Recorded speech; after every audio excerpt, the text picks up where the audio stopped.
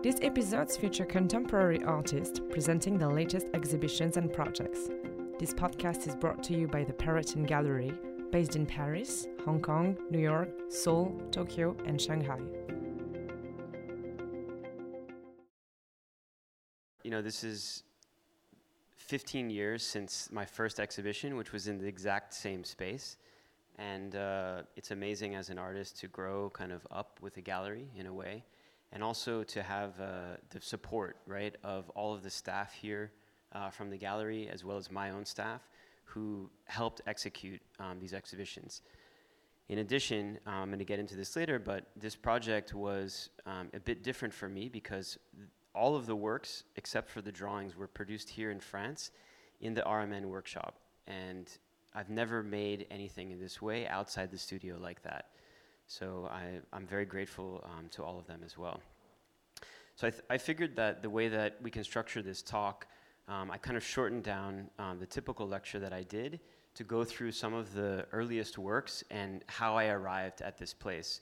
And we're fortunate to have Ludovic here to also shed light on some of the works that I've remade that are from classical antiquity as well. So jump in whenever you want, yeah. So I studied actually painting in school, not sculpture, and many of the earliest works that I produced were a mixture of architecture and landscape. And often these works were mixing the two, creating a kind of fictional narrative in a way, where the architecture was often in a state of decay, but also looked perfect. So you could have this sense that the architecture was either falling apart or it was actually in the state of being built. I grew up in Miami, very much in the natural part of Miami, not everything that you see when you go for Art Basel. Really like in the swamp, and this place was very productive to me as an idea in my work, and I made a lot of paintings about this place. One of the things that was important to me in a lot of the early works was this insistence that the works could kind of float in time. So there was never images of people or any other references to a particular moment. So you could look at this work, you could say the object or the architecture in it was maybe human-made, but you couldn't say the time period. It could have been 1,000 years in the future or 1,000 years in the past. And that idea about a kind of dislocation of time within the works has been prevalent in my practice for the last 20 years.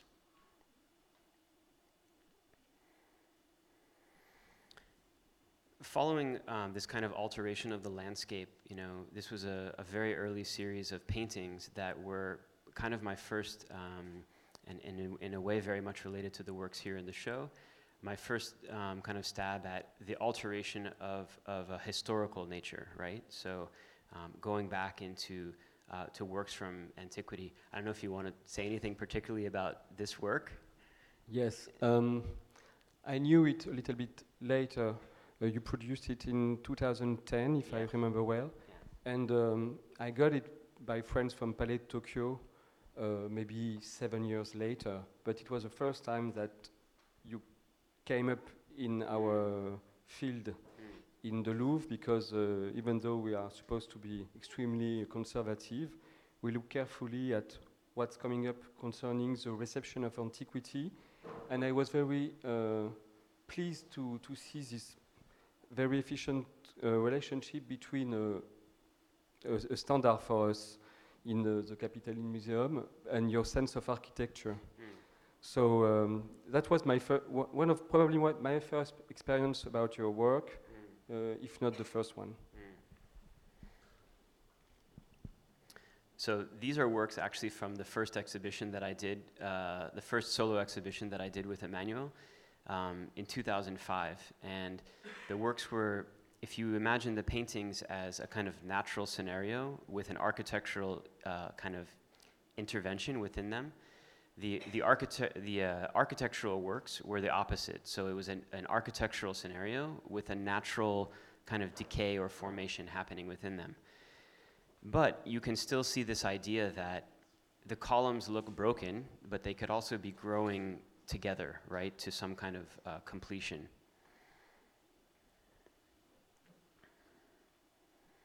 And I began experimenting a lot with this kind of decay into the surface of architecture. This was a work shown at PS1 in New York in 2005 as well. And thinking also about, when we think often about sculpture, there's sort of two general processes that we think about. An additive sculpture, which would be like taking clay and forming it, or a subtractive sculpture, which would be like a block of stone and you find the work within that. This was a project thinking about architecture in that way. So I began with a solid and excavated out this space over the course of 6 weeks. I've done similar things more recently, thinking about furniture in this way. So starting with a block, carving some out, sitting in it, carving more. But this idea about subtraction and addition has been prevalent in the work throughout.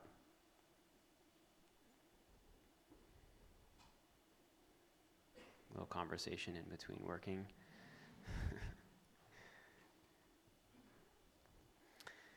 A little over 10 years ago, I made a trip in Easter Island, which is a very isolated island in the South Pacific that has a series of stone statues, which are, I would say, I don't know if you agree, but one of the few points of real dispute about the origin of the statues, about how they were made, how they were transported, and this discussion is kind of ongoing. And I found that in archaeology, we are told a story, and the story is inherently a piecing together of different clues. Sometimes we have a lot of clues, and sometimes we have less. And that idea about archaeology becoming a kind of narrative and something that we could think of as being constructed in the future, I started to think a lot about reverse engineering archaeology. So could I take something from the present and sort of artificially push it into the future? Certainly I could have taken an object and kind of painted it to look old. But for me, it was always about a kind of material transformation. This is one of the first objects that I made of that series that I considered a completed piece, which was made of crushed stone and was reformed into the image of a camera. Certainly, I could have taken the original camera and kind of painted it to look old, like a trompe-l'oeil effect. But something about the kind of material quality of these works and the works which you'll see in the exhibition also kind of tells a story, right, about the objects. They're not just degrading, they're made of crystal, which is a material that we associate with a kind of like a geological time frame.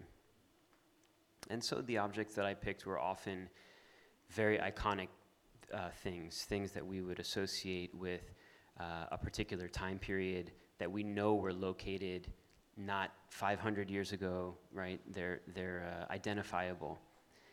And they were also identifiable kind of globally. So I've always made a point to kind of pick things that when I would show in Brazil or in Japan or here or in New York, they kind of mean a similar thing. Obviously, this work shown here or in New York or in Tokyo, anywhere, we know what it is, we know where it's from, we know the era in which it was, and for many of us, it represents a certain kind of thing. So I experimented a lot with material transformation, using a number of different materials in the work, and expanding the scale also of these pieces. This was the first instance in which, I had created the archaeological object, and this was a kind of fictional archaeological site in which the floor was actually dug out, and underneath were thousands of these objects reformed in volcanic ash and crystal.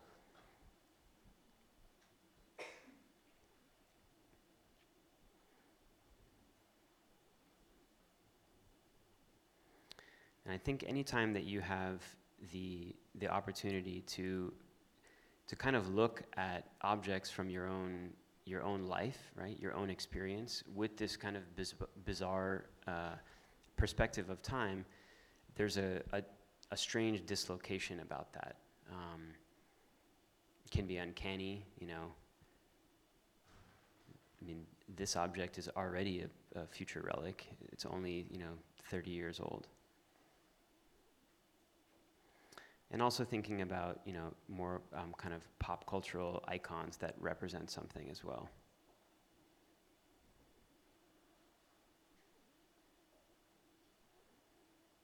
So in the selection of objects for an exhibition, I often tried to focus them down into a group of things that had a kind of like-minded relationship. So things related to sports, things related to music,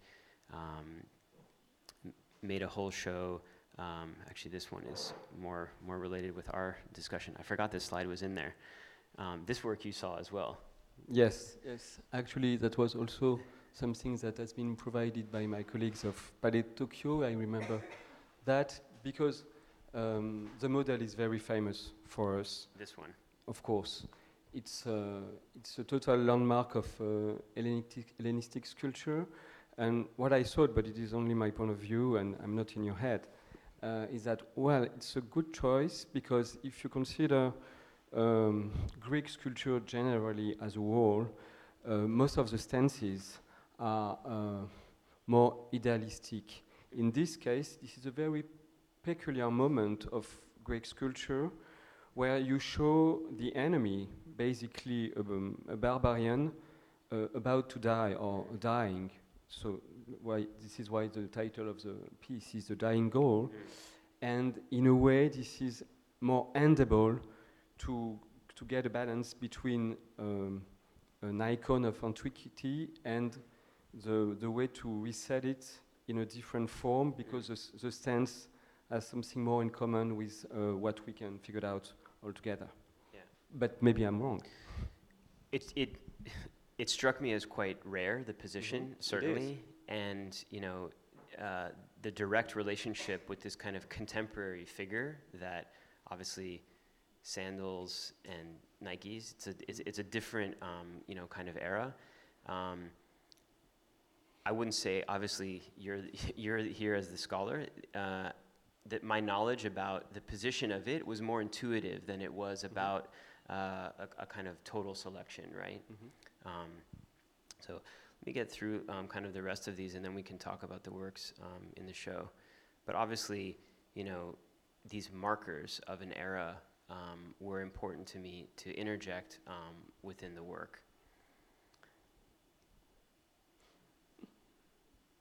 So in the selection of objects, you know, I was often very interested in thinking about icons, right, of a particular era. And I knew I wanted to do a car at some point. And being a fan of cinema, this car is both an icon in its own right? The DeLorean was this kind of failure of a futuristic concept to begin with, but also an icon in cinema. So I did make a complete work out of this, which was the largest kind of cast sculptural object that I had made at that point. And in order to make this, we actually had to disassemble the entire car, take the engine out, cast every section, and then reform it back onto the existing chassis. This work was originally shown 2 years ago in an exhibition in Emmanuel's Gallery in New York, along with another car, which is this famous one. Too bad the sound is not working on here, but we know the story about the car in this one, the 1961 Ferrari GT, which was extremely rare, and only 55 of these cars had been produced originally, so obviously very difficult to come across one of these. So in researching the film, the car that he's kicking is not a real 1961 Ferrari. They hired a prop master to create a mold of an actual car that they had. So that when you see the car earlier in the film parked in the garage, that's the real car. they made a mold of that and created 2 working replicas of the car. In the end of credits of the film, I found this guy. I tracked him down, and he still is around. And I called him up, and I said, "Do you have the mold by any chance of the 61 Ferrari?" He said, "Yeah, I have this mold."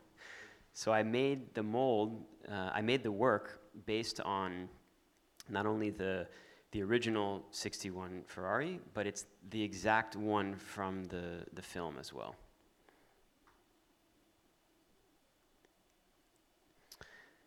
This is a recent project in China, in Shanghai, kind of expanding on this idea about the archaeological site, right?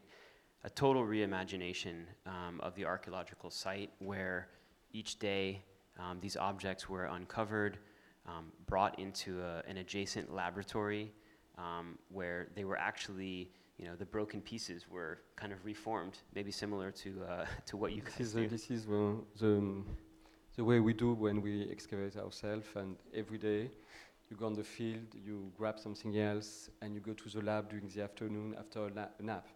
Basically, you wake up very early, you try to find something, then you nap because you're dead, and then you go to the lab and you reform things and you try to find the fragments that fit together to reconstruct a form. So to me, it was in a very symbolic way, maybe not on purpose, but quite the logic that we have on the field when we excavate in Greece or in Asia Minor, for instance. Yeah. Next time I do this, I have to add the nap in to the the procedure. But this is so the laboratory was completely constructed, and really I tried to complete this kind of full fiction, right, where we produced these kind of checklists and documents that every single object was cataloged, given a reference number, placed in the shelf, all of that. So as close as I could get without ever having been in one of those places. And we further confused the time period by having all of the computers in there being 1983 working Mac computers. These were the carbon copy sheets that the people working would make the drawing, archive it, all of that.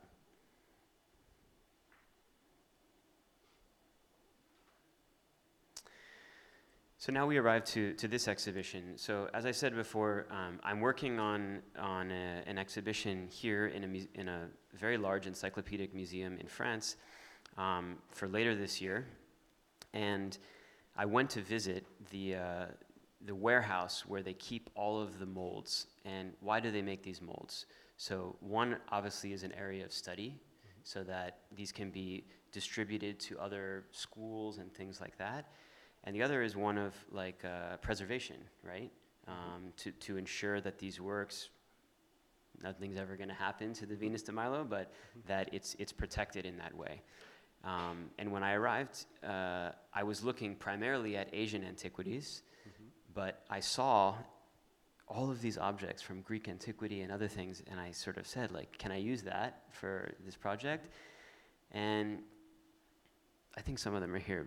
I could tell they were a little bit skeptical of my process, but over time we convinced them. And also the material that I use for my casting is different from what they would ever apply to their molds. So there was a process of testing. So I made a selection of works and made studies of all the drawings. So these drawings, you can see them in the exhibition, and they usually include some kind of notes. Typically I'll make these drawings in the studio because when we do the casting, the mold is closed, so we cannot see inside of it. And in order to prepare for that, I make drawings of the location of where I want the erosion to happen. For aesthetic reasons in some way, and others are structural reasons, right? If I make a huge erosion on one part of a limb, it's going to be fragile on the other end. And I haven't ever shown these drawings before, and it was kind of a last-minute addition to the show, but one of the interesting things about seeing them in the context of the show is the kind of fictional narrative also that's written into the works. And the sort of selection of works that I made, some of which are from your collection at the Louvre, and others are hugely famous works from classical antiquity. This work is a drawing of the Melpomene, which has its own sort of interesting, complex history. Maybe we should discuss let me see if I have the Melpomene. Or maybe Lucius Verus, maybe we want to discuss this one a little bit. Yes, why not? What you should know, we didn't discuss, as Daniel said, before the selection. We met later on. So there is no, in this selection, there is no scholar guidelines. And to us, it's super interesting to figure out how you select your pieces in RMN storerooms, which embodies a classical antiquity according to you. As a result, it's exactly what we would select to have a good I would say range. Yeah. And this one is a very emblematic portrait of Lucius Verus, who is a good guy, but maybe you didn't know that. That is, but because in your selection, you have the scope, you have the good guy and the bad guy. You have Lucius Verus, who has been adopted by Marcus Aurelius, a philosopher, emperor. He should have been a very nice emperor and so on, but he died, unfortunately, too young at a young age. And then the Roman issued portraits to celebrate the emperor he could have been, actually. This is a post-mortem portrait. And later on in your selection, we see Caracalla, who is definitely one of the tougher emperor of the Roman history. So it was interesting also for me that you pick up, possibly without any intention, some very different state of mind concerning Roman sculpture. And there is also the idea of the scale, because this one is colossal. And I noticed that you had a very careful look at scales concerning our collection or the reproduction of our collection in the RMN storeroom. And this one is exceptional for that too. And maybe it goes very well along with the Melpomene that we're going to see later on. And, yeah. I mean, one of the things was, when you see many of these works in the museum, the position of them is important, right? Mm-hmm. So if they're at eye level, it's meaning one thing, they're elevated, it's another. And also the taste of this, you were talking to me yesterday about how in the 19th century, if you visited the Louvre, many of the works that you can see today, which are low, were actually on like very tall pedestals. So the Lucius Verus, which you'll see in the gallery exhibition, this one is quite low. It's face to face. You can see it up close. The other thing that I changed, this was obviously cast off of a larger work, right, at some point, and the base of these, which is a more kind of neoclassical base with a plaque, I uniformly made all of the bases in the exhibition the same. So they're all this very kind of simple square base. So this is the Melpomene. It's just a bust of the figure, but the original, I did put a picture in here. Sorry, I'm skipping around, but this is the original Melpomene, which is a work from antiquity, but wasn't found like that. Yes, there is also this point. You're changing the form of the sculpture that we know, but it is also important to understand, and maybe this is not quite clear for anybody, which I would understand quite well, that they have a long history already. And this one has been found in Campo Marzio in Rome, next to the Pompey Theatre, which was the first and biggest Roman theatre made of stone during Roman antiquity, 1st century BC. And this muse was part of the decorum of this theatre. And it has been found with the head and the body, but not the arm. So the arms and the mask of the tragedy are a restoration of the 18th century, and the statue became famous as a whole like that. Yeah. And then you choose part of the statue for your own work. So to me, this way the antique go from one state to the other, which makes sense totally. But sometimes, for me, the other kind of larger project about this, and where I saw an opportunity in this project, is many times when we visit a museum, the description of the work, the position of it in time is told to us, and we sort of take it as definitive. But as we discussed, the opinion about the origin of the objects, its position in time, even the idea about restoration. This work was, as you say, restored in the 18th century. So the arm was added with the mask, but the mask didn't exist and was a kind of invention of whichever artist did that, right? Yes, and actually it's not a right restoration. It's surely a muse, but it's probably not Melpomene, the tragedy muse. It's more probably Euterpe. And in the 18th century, for the worst or the best, they always tried to make an antique complete. Sometimes they were accurate, sometimes they made some mistake. And in this case, they should have had 2 arms with 2 pipes for Euterpe. Nowadays, we do not touch so much the 18th century, 17th or 18th century implement anymore. But during the 20th century, there was a huge campaign to remove it. To remove the restoration. Yeah. That is what we call unrestoration or de-restoration. And it could have been also it could have been the case for the Venus d'Arles. It's a very famous antique found in Arles, in the theater of Arles, in 1651. And then in Arles, they understood that it would be a good idea to send it to Louis XIV to be well in court.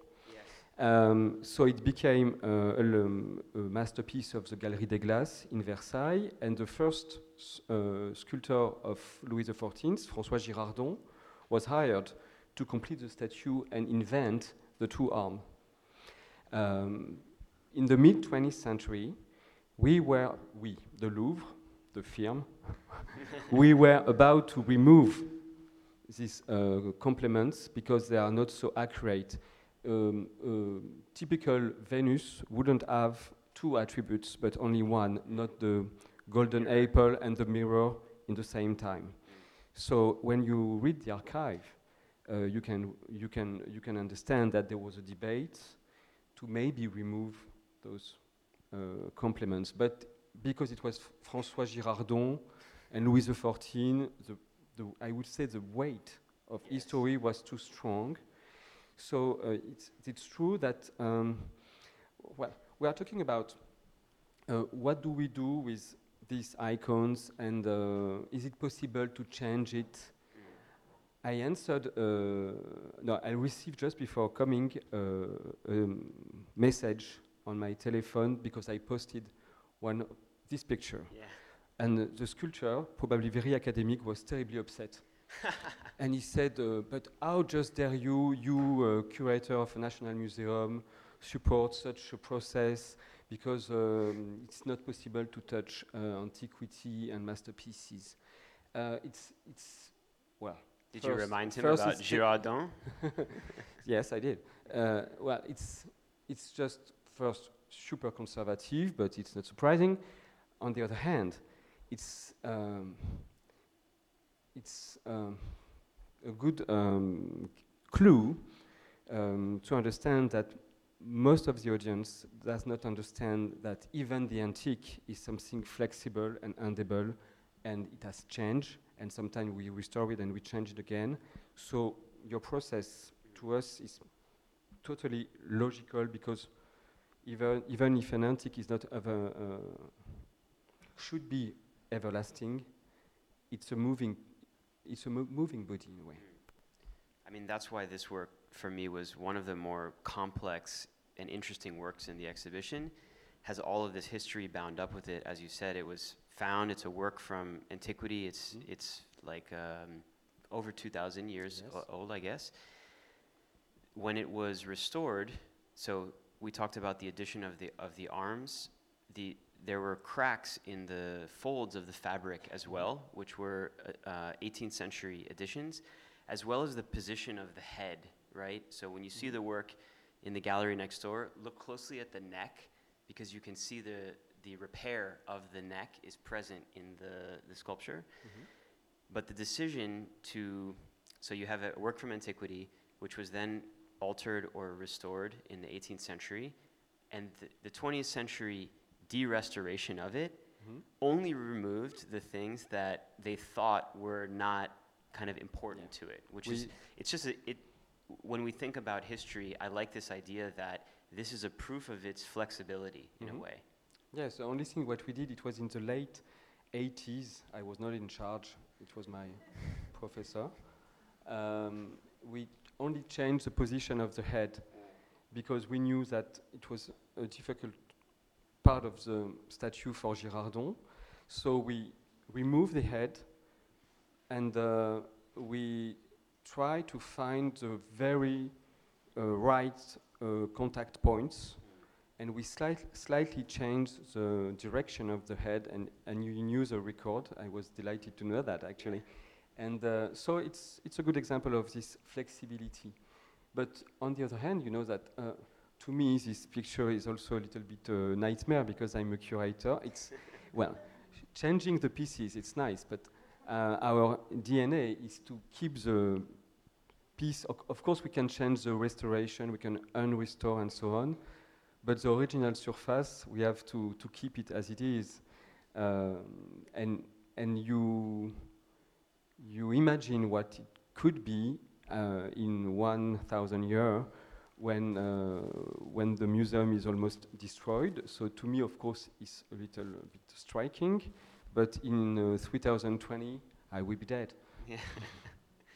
These are some images that you brought up. Yes, it was my little contribution because when we look at your pieces together, I thought to myself, well, there is also a natural way to get this type of effect. I mean, an erosion, and especially concerning antique marbles that you find in shipwreck, because they are under the sea.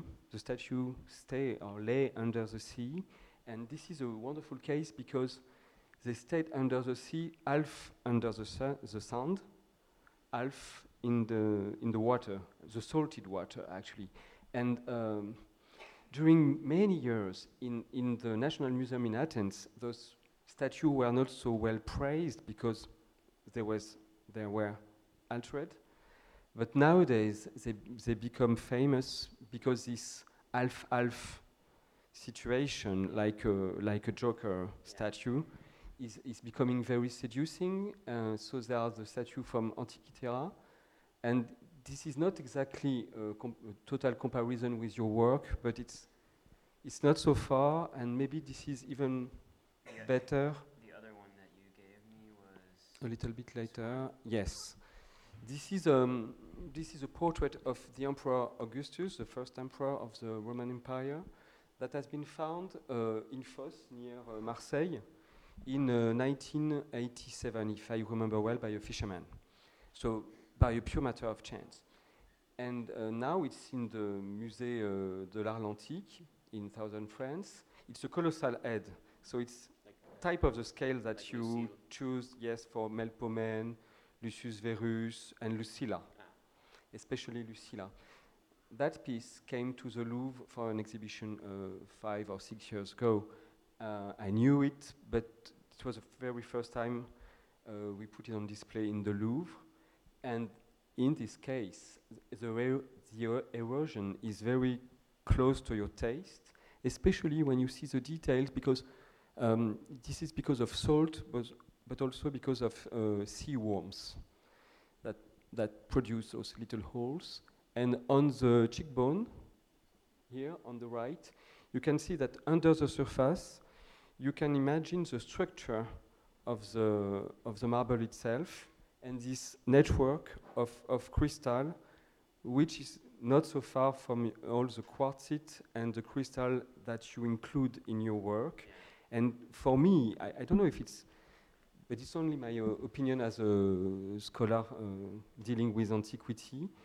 You're dealing with copies in limestone or in plaster, produced by Réunion des Musées Nationaux. So you got the best workshop in the world, by the way, because we work with them and they are the only one to touch our originals. I agree. But the original is in marble, and the marble is a very special and beautiful stone. It's the reason why the Greeks were just in love with marble. It's because it's metamorphic, it's crystallized, and your mix of plaster and quartzite and crystal, it's a way to, for me, to refer to the original in a very beautiful way, because it's not literal, it's like a contrast. And in this case, this is what you see naturally. That is why I picked up this picture to show it to you. So maybe the last work that we can talk about, which is actually the oldest work in the exhibition, is this piece. So in the selection of images, as you were saying before, part of the reason I picked certain works was the period of time in which they were made. Others were based on an aesthetic decision. So some works in the exhibition are very well known, and others are more unknown. In fact, the Caracalla, you said, was part of the Louvre collection, but not even on view, right? No. This one was selected because actually it's the oldest work in the exhibition, and as you say, it forms a kind of bridge between two sort of eras of sculptural, like Greek sculptural tradition. So this was my version of it. This is the original, which is yes. in the Louvre. Yes, this is in the very middle of our first gallery in the Greek and Roman department, and I was very surprised to see it in your selection. Then I understood that your time scope was pretty wide, but maybe by a pure matter of chance, or I don't know, you picked up what is a total landmark for us, because the Lady of Auxerre is understood as the first comeback to Greek people to sculpture, because we all know the Cycladic sculptures, the very beautiful pure forms from the 3rd millennium BC, but this is Bronze Age, and this is not really Greek civilization. Then there is a big gap, and then little by little, the Greeks start again to produce some sculpture in limestone to start, not in marble because it was too difficult for them. They started with limestone. So this one, any student dealing with Greek art in School of the Louvre, for instance, to quote the one that I try to focus on this type of pieces, should know it, but it's not very well known. I guess that in the audience, Lady of Auxerre is not a total best, but it is actually. So maybe by chance, or because you have a good radar, you choose basically the very one, the first in line when you study, I would say, a book about Greek sculpture. You start with that. And for you, what's so extraordinary about this work in relation to some of the Cycladic pieces or the works following? Because this is 7th century, I think? 7th century BC. It's a moment Greek cities reform themselves and try to get organized, to have workshops and to produce new sculpture, and they are not so well advanced. And to me, what is important also is that in Western country we have a notion of Greek art as something wonderful, the roots of our civilization, or the forgotten roots nowadays probably, but still. And it's a total mistake because the Greeks themselves understood clearly that other civilizations around, especially East, were much more advanced. Thank you. And this sculpture, which is the starting point of Greek sculpture, so some say Western civilization, and we live in a super focused Western-oriented way of thinking, is quoting an Egyptian wig and a Syrian belt.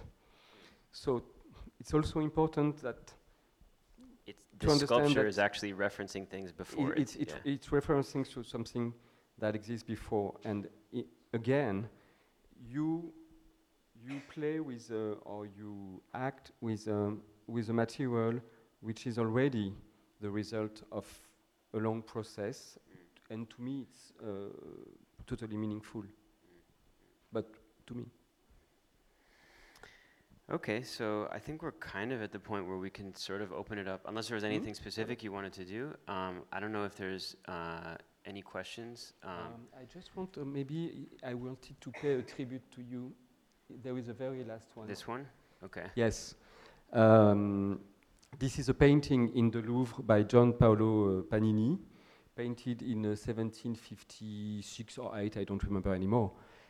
During the 18th century, it was super fashionable to have this type of painting with all the antiques that were very famous in Rome, like the Laocoon, the Borghese vase, the Medici vase, the Apollo from the Belvedere, and you see all those actual antiques around the painting itself.